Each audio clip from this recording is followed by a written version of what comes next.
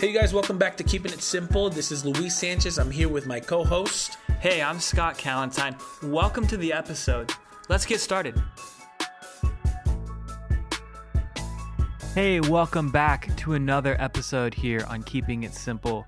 We're in the midst of our APES series, so thank you for joining us for another edition. Today we have a special guest, Ralph Moore, with us, and we have another episode with Ralph coming up. But Ralph, would you briefly introduce yourself to our audience and kind of just share a little bit about who you are, and then we'll get into talking about the APES. Okay, first I'm an old man. I'm 76 years old. Young. Actually began pastoring people when I was still 18 years old. I started with 4 junior high school boys. I'm still in touch with 3 of the 4. We lost one guy, Jimmy, real quickly. But Daniel, Dudley, Jeff are still my friends. 2 of them are pastors. Dan is pastor at Hope Chapel, Santa Rosa these days. So that's a long time. That was 1964. And so I've been doing this for a long while, planted a church after 7 years working with those kids and their friends. That church grew to a couple thousand people. I left it 12 years in. I was the 30th guy to plant a church coming out of there. That church continued to plant churches that plant churches that plant churches. We moved to Hawaii. The same thing happened. We're planting churches that plant churches that plant churches. There's one chain of events that goes from when I was still in Hermosa Beach, California. We moved from Manhattan Beach, where we started, to Hermosa. I sent a guy named Jeff Fisher, who I talk to twice a month now, to the San Fernando Valley. He was 20 years old. He's bringing all these young kids to our church. He's an evangelist. They're coming to Jesus. Pretty soon they ran out of cars. They'd come surf on Sundays, about 40-mile drive from where they lived. And then they'd come to our church on Sunday nights, and we're baptizing them, whatever. And Jeff comes and says, we there's so many kids now, we need a church. Can you start a church in the valley? And I go, yeah, you're the pastor. And so we sent our paid youth pastor to become the babysitter of Jeff. And Jeff started this church called Hope of the Valley. About 3 or 4 years later, they sent that guy that was a youth pastor to New Hampshire, where he'd had some experience. And he planted a church that failed. But during that time, he led a guy to the Lord and discipled him to be a church planter. And then that guy went on, and the cycle goes on of a person coming to know Jesus in a church, being discipled in the church, and then being launched as a church planter from the church. And that story 15 years ago went 9 generations deep in New England, where everybody knows that Christianity is dead. And so that's kind of been our experience from Hawaii. We kept planting churches. It's gone around the world. We believe there's over 2,600 congregations out there now that we, it's all the evidence that we have is all anecdotal. Somebody's telling me their story, they're telling me their story, and it just keeps going on from there. So we don't really know the full footprint, but we believe there's 250,000 people that are worshiping Jesus now, not counting the people who have died and gone to heaven. And so this business of multiplication is just what we're all about and who I am. Today I run a website, ralphmoore.net, and do a blog, do a podcast, YouTube. There's a bunch of stuff on there for free, and that's it. And you work with, and the way that we connected was through the Exponential Learning Communities, and that's a book of what you're doing these days as well. So grateful for pouring into the next generation, Ralph.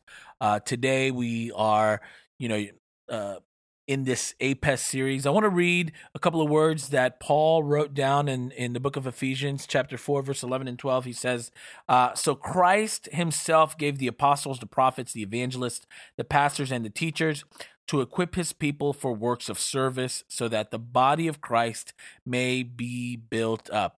APEST is an acronym of those things: apostle, prophet, evangelist, shepherds, and teacher. Talk to us. What do you consider yourself, and what gifting have you seen most consistently in your life? I consider myself an apostolic teacher. People who know me well informed me. One day we were Right. talking about spiritual gifts in staff meeting, and they refer back to Romans 12. And they go, the strongest thing that we see in you is you're an encourager.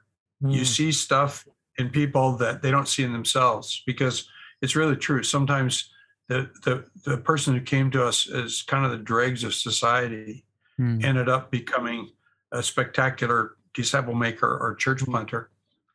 And so I think that's sort of the launch pad. That's the thing that's inside of me deep. Yeah. I have an apostolic bent.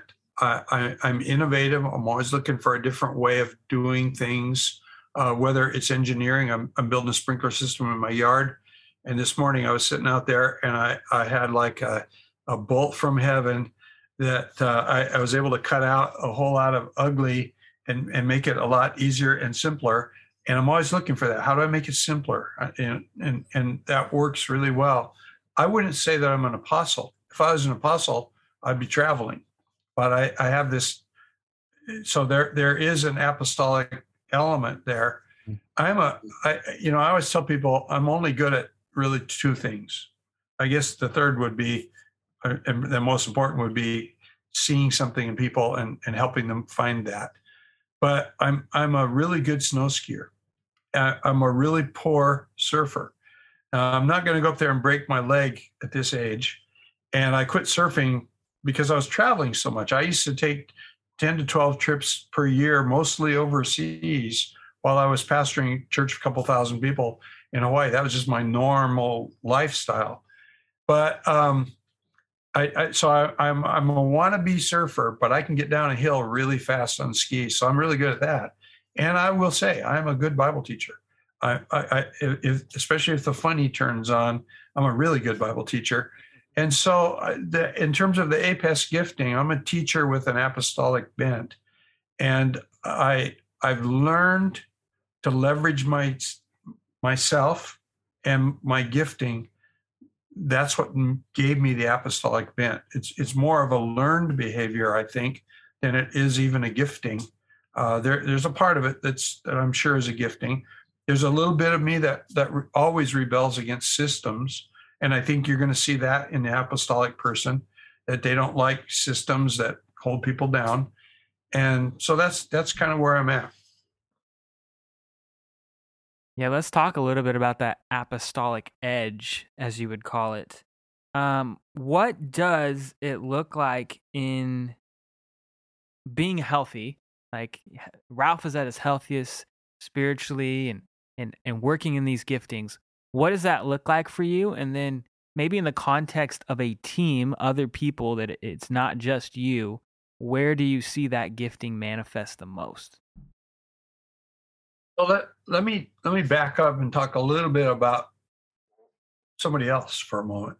Okay. I look at my friend Todd Wilson and what's going on with Exponential, and I would not call Todd an apostle. I would think that Todd is a prophet, primarily, and a teacher. But he has this apostolic bent, and look what's happened through Exponential. The world has literally changed because of Exponential.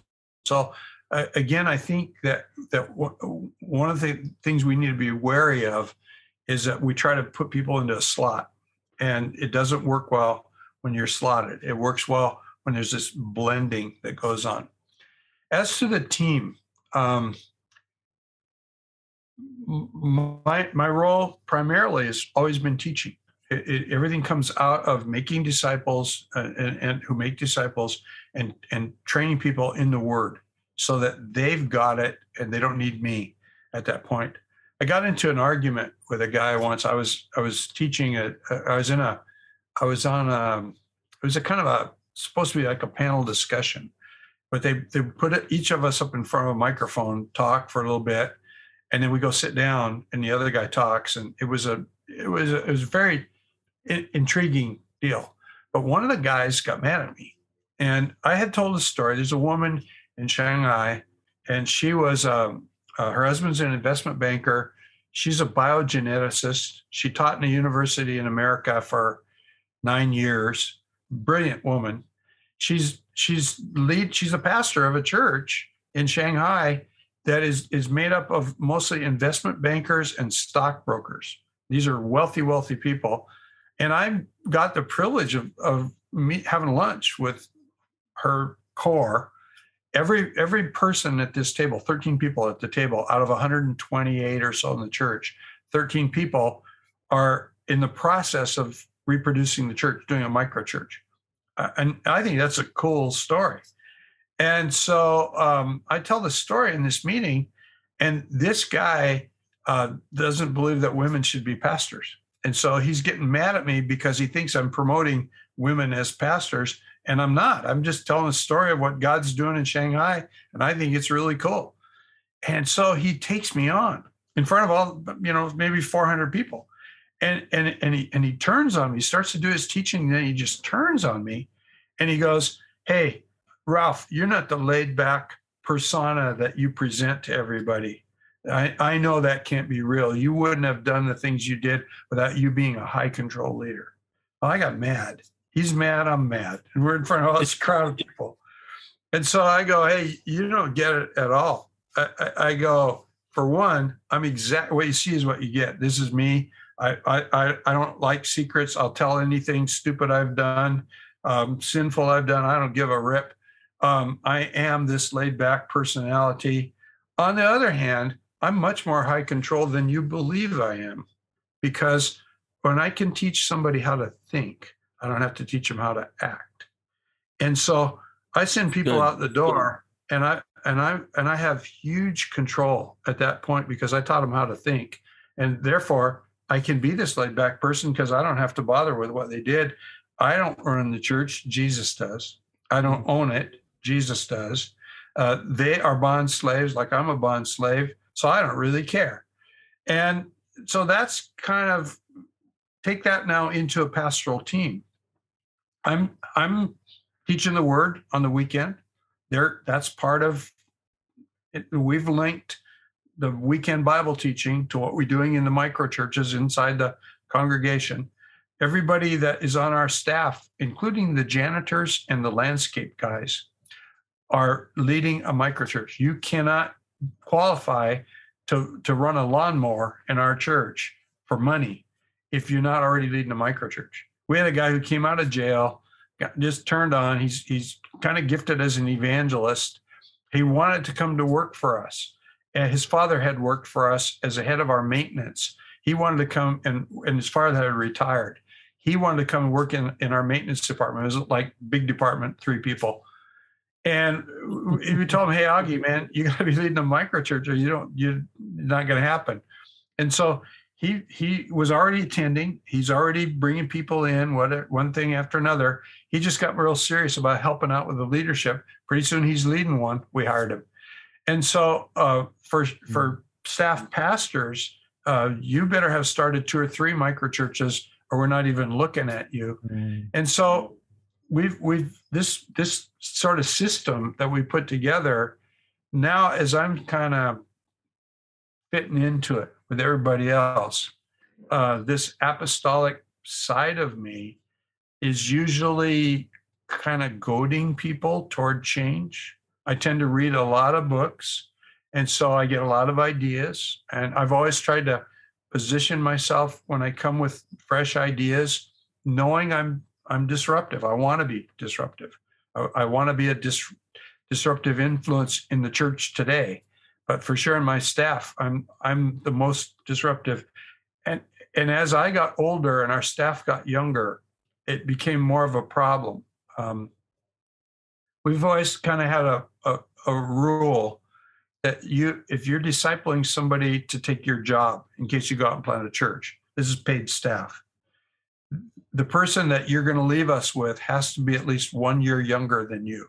So as I'm getting older, the staff's getting younger.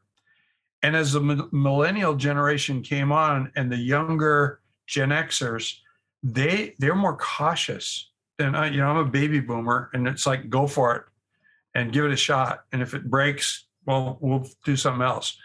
they're quite cautious. So I had to submit myself to my team. I always would operate from a position of submission.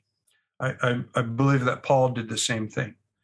And so I would go, I read this book, I got this idea. What do you guys think about it? Now, if I can't sell them on at least trying, testing, then it's just not going to happen. And I may come back next week and hit them with it again, but they have to make the decision. So I'm looking for consensus, but I'm looking for, we drive to consensus. And so I'm going to come at them. And sometimes when they say no, then I'm going to say, well, what if we just did an experiment? What if you just give me 3 months? We'll try this out for 3 months. And then if it, fly or die. If it doesn't work, we throw it away. But if it works, we learn something new. And I could work my way in.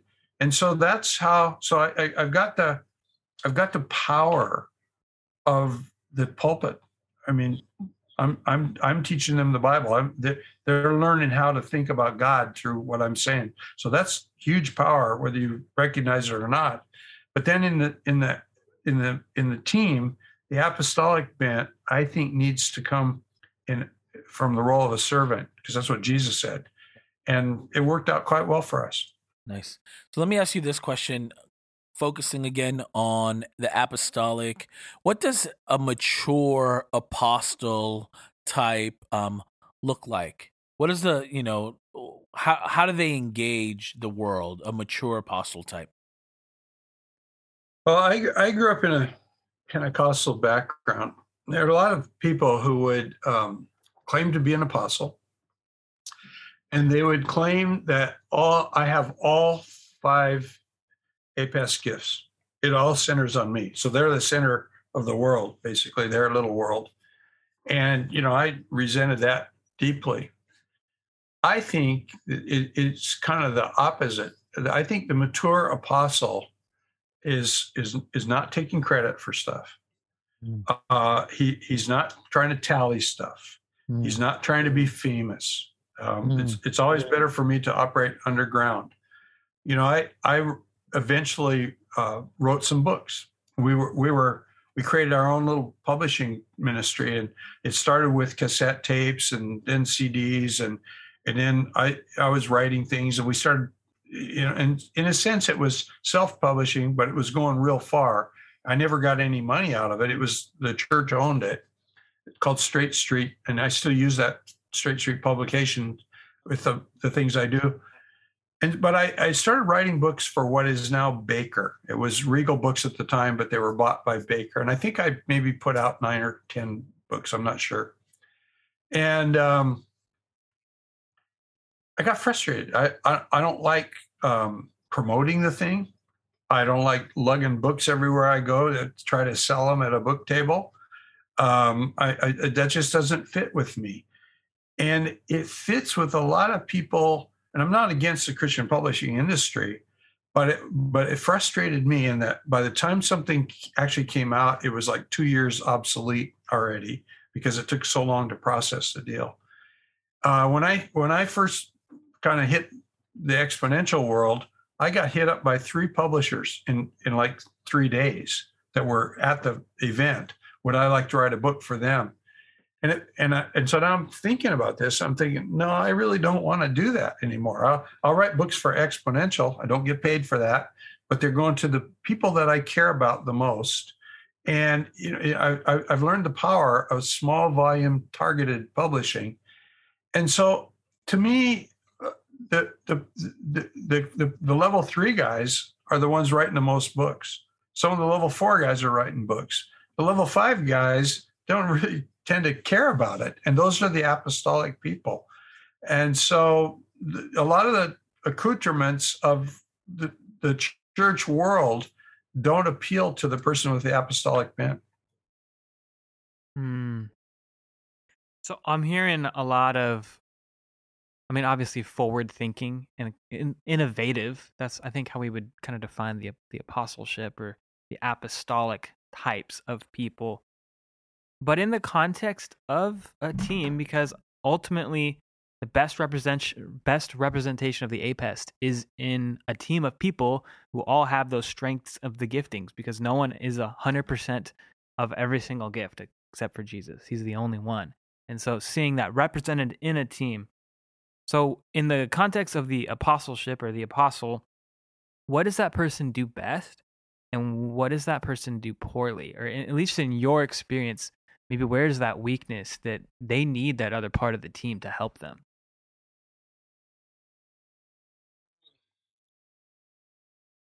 The weakness for me is pastoring. I'm not a pastor. Take 2 aspirins and call me in a couple of days. I don't want to go down that trail with you. I'm leading a couple micro churches right now, and one of them I'm about to just bail out because basically it's people aren't following through on what they say. In this one group that I lead that's local here to San Diego, they want to just moan and groan about their problems, make it all about them. And it's like, I don't have time for this. I don't, that's the downside. Move on pretty quickly. Most people that I know that are apostolic are going to drop you really quick if you want to talk about yourself a lot. And so I think that's a weakness. I think, again, the strength of the team, I'm not an evangelist. Sit next to me on an airplane, you're a seeker, you're hungry for Jesus, and start a conversation, and I'm going to look up from my book and go, And I don't talk to people. I hear all these evangelist types. They're always telling, I led this guy to this flight from Houston to Orlando. And it's like, yeah, well, I don't talk to people on airplanes. I'm just not that. So again, leveraging my gifts, knowing I'm a poor evangelist. I read books that say that if you want people to share their faith, you need to be the lead faith sharer in the church. Yeah. Well, I'm an introvert, and I don't know how to start those conversations. So I think all you got to do is make disciples who make disciples, and some of them are going to evangelize well. And then you make heroes out of them for the stories they told you. You tell those stories in your teaching, and you get other people doing the same thing. So, man. So when you think about an apostle, we're starting to wrap up the conversation here, Ralph. Thanks so much. When you think about an apostle, you think about, what's in their wheelhouse. In 2022, someone's trying to identify their gift type. What does an apostle in 2022 do? How can they say, maybe I'm an apostle, if they're asking this question? What could some of the things that they do look like in these days? Reproduce yourself in others. Mm-hmm. They're going to have different giftings. Look for the person who has the shepherding gift, or the apostolic gift, or the evangelist gift, because those are the growth points. Those are where the edge of the church is growing, and begin to help those people develop those gifts and go forward from there. I want to add something to this. When I was young, I was called a volunteer youth pastor. And then I got paid. I graduated from Bible college. I was called a youth pastor. Then I started a church, and I was called a pastor. And then the church world changed terminology, and I became the senior pastor. And after that, I became the lead pastor. So I was the pastor. Whatever the adjective was, it was the pastor. That cancels the APES gifts in a church. If you're the pastor of a church of 2,000 people, well, what about the 300 other people that God has gifted as pastors in your midst? If you're the pastor of a 20-person church, what about the other 2 people that God has gifted to be pastors in your midst? And once you've nullified those people and their gifts, you've actually nullified the whole APES deal, because functionally everybody's looking to you to make all 5 the functions of the APES gifts.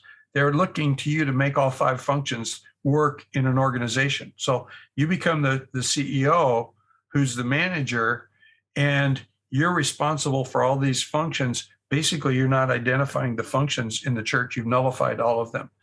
And so I think as an apostle, one of your primary roles is to see stuff in people that they don't see, and then to fan that fire into flame and help them to get to where they're trying to go.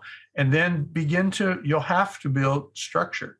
You'll have to build infrastructure. Yeah. You don't necessarily have to build an institution, but you got to build a scaffolding for this thing to move forward with. No, that's good. We see that in Paul's life, right? We see Paul traveling around, right? When we think of apostles, when I think of apostle, and I would consider myself primarily an A-type, and it's like we're at the tip of the spear. We're breaking ground. We don't mind going first, really. We kind of thrive in that space. But like you said, Ralph, I never really identified that. Looking for the gifts in other people, and kind of fanning that. I actually love to do that. And it's to a fault also, and my wife gets mad at me all the time on this. My wife said, when I used to pastor in the predominant model, she's like, you guys would give the keys to anybody in the church. My wife would say, like, because I'm thinking like, dang, this guy can, if he lived up to his fullest potential, this guy can be amazing. Yet, like he still struggles with drug addiction, or he still struggles with, whatever it is that this person is struggling with. And my wife, who's more cautious, is like, you guys give the keys to anybody, And so, but I'd never put those two and two together, Ralph. So thank you for that. But I do think that is a gift, though, also to the church, where we're saying, hey, call out the best in other people. As I'm, growing in the faith, I really love this space that I'm in right now, where I want to parent. I want those that are in my spiritual lineage to go further than I ever went. Yeah. Right now, I'm in this space. Like earlier on in my ministry, I wanted to be the best. I always had the loudest voice in the room. I wanted to be the most gifted. I'm not in that space anymore, right? I'm in the space with how am I going to make children that make children that make children that look more like Jesus than they look like me, right? And so thank you for saying that even now, Ralph, because that's actually put some stuff together for me, and it brought some clarity as far as what it looks like to be grow into a mature apostle. Now, I'm not saying I have it all together. I'm still growing into that right now. Yeah, you don't. But even in the you don't. You would say that. But even sharing into some of these things, Ralph, was important. And even we're gonna say.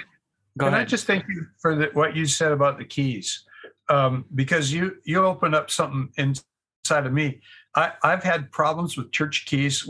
I've been in a situation where we had control of 4 different buildings over the years. Yeah. And I was always in trouble with my staff because I was giving keys to people who shouldn't have keys. Right. And when we finally went electronic, I was giving the combinations to people who shouldn't have the combinations. Right. Because they had something to do. They needed access to the building. Right. No, they're not ready, or they're not or they're not that. And so think about this. Would Barnabas have that problem with church keys? Because I want to be Barnabas. Right. Barnabas gave Saul of Tarsus the church key when he took Saul on when the guys in Jerusalem were afraid of him. Right. And he gave him the keys to Antioch, and he was with them when the two of them, when Paul got beat up in Acts 14, and then they snuck back into all these towns, and they appointed their disciples as elders, which means pastors. Right. And people, they didn't have email, they didn't have phones, they didn't have ways of contacting these people, but they gave trust to these people. Because to me, the keys are a symbol of trust. And man, I'm that's going to come out in my next book, what you just said. That's still it wasn't 2 or 3 years, right? You didn't wait 2 to 3 years and put them through this process. It's man. And so that has always gotten me in trouble. As we land the plane here for this episode, Ralph, we again thank you so much for joining us. How can people best stay connected with you, and what are some closing words in regards to the APEST for our audience? You can best connect with me through my website, ralphmoore.net. Just my name.net, and there's a contact form, and it comes directly to my personal email. I do answer the emails. There's a lot of tools in there, and most of it is for free. And I think closing words, if you sense that you're an apostolic person, just realize you're not the star of the show. That your deal, as we were just talking about keys, your deal is to hand off the keys of the kingdom that were handed to you to the next person, and make sure that they know that they should hand those keys off to the next person, someone else in line. Yeah. That's good, bro. Appreciate you. Thank you for all the work that you've done. We want to give you your flowers on this side of eternity, Ralph. 26 plus 100 churches and maybe 250,000 people that are alive today can trace back their spiritual lineage to the hard work of the people that you've handed those keys off to over the decades. So we're grateful for you. You guys, connect with Ralph more. Listen to him. He's got a podcast as well. Check out his website, the work that he's done over the years. God bless you, Ralph. Longevity to you, longevity to your ministry. Peace. Thank you for listening to this week's episode of Keeping It Simple, where we talk about life and mission in ways that are easy to understand. Stay tuned as we release episodes each Wednesday. We'd appreciate it if you would like, review, share, and subscribe our podcast. Thank you for listening.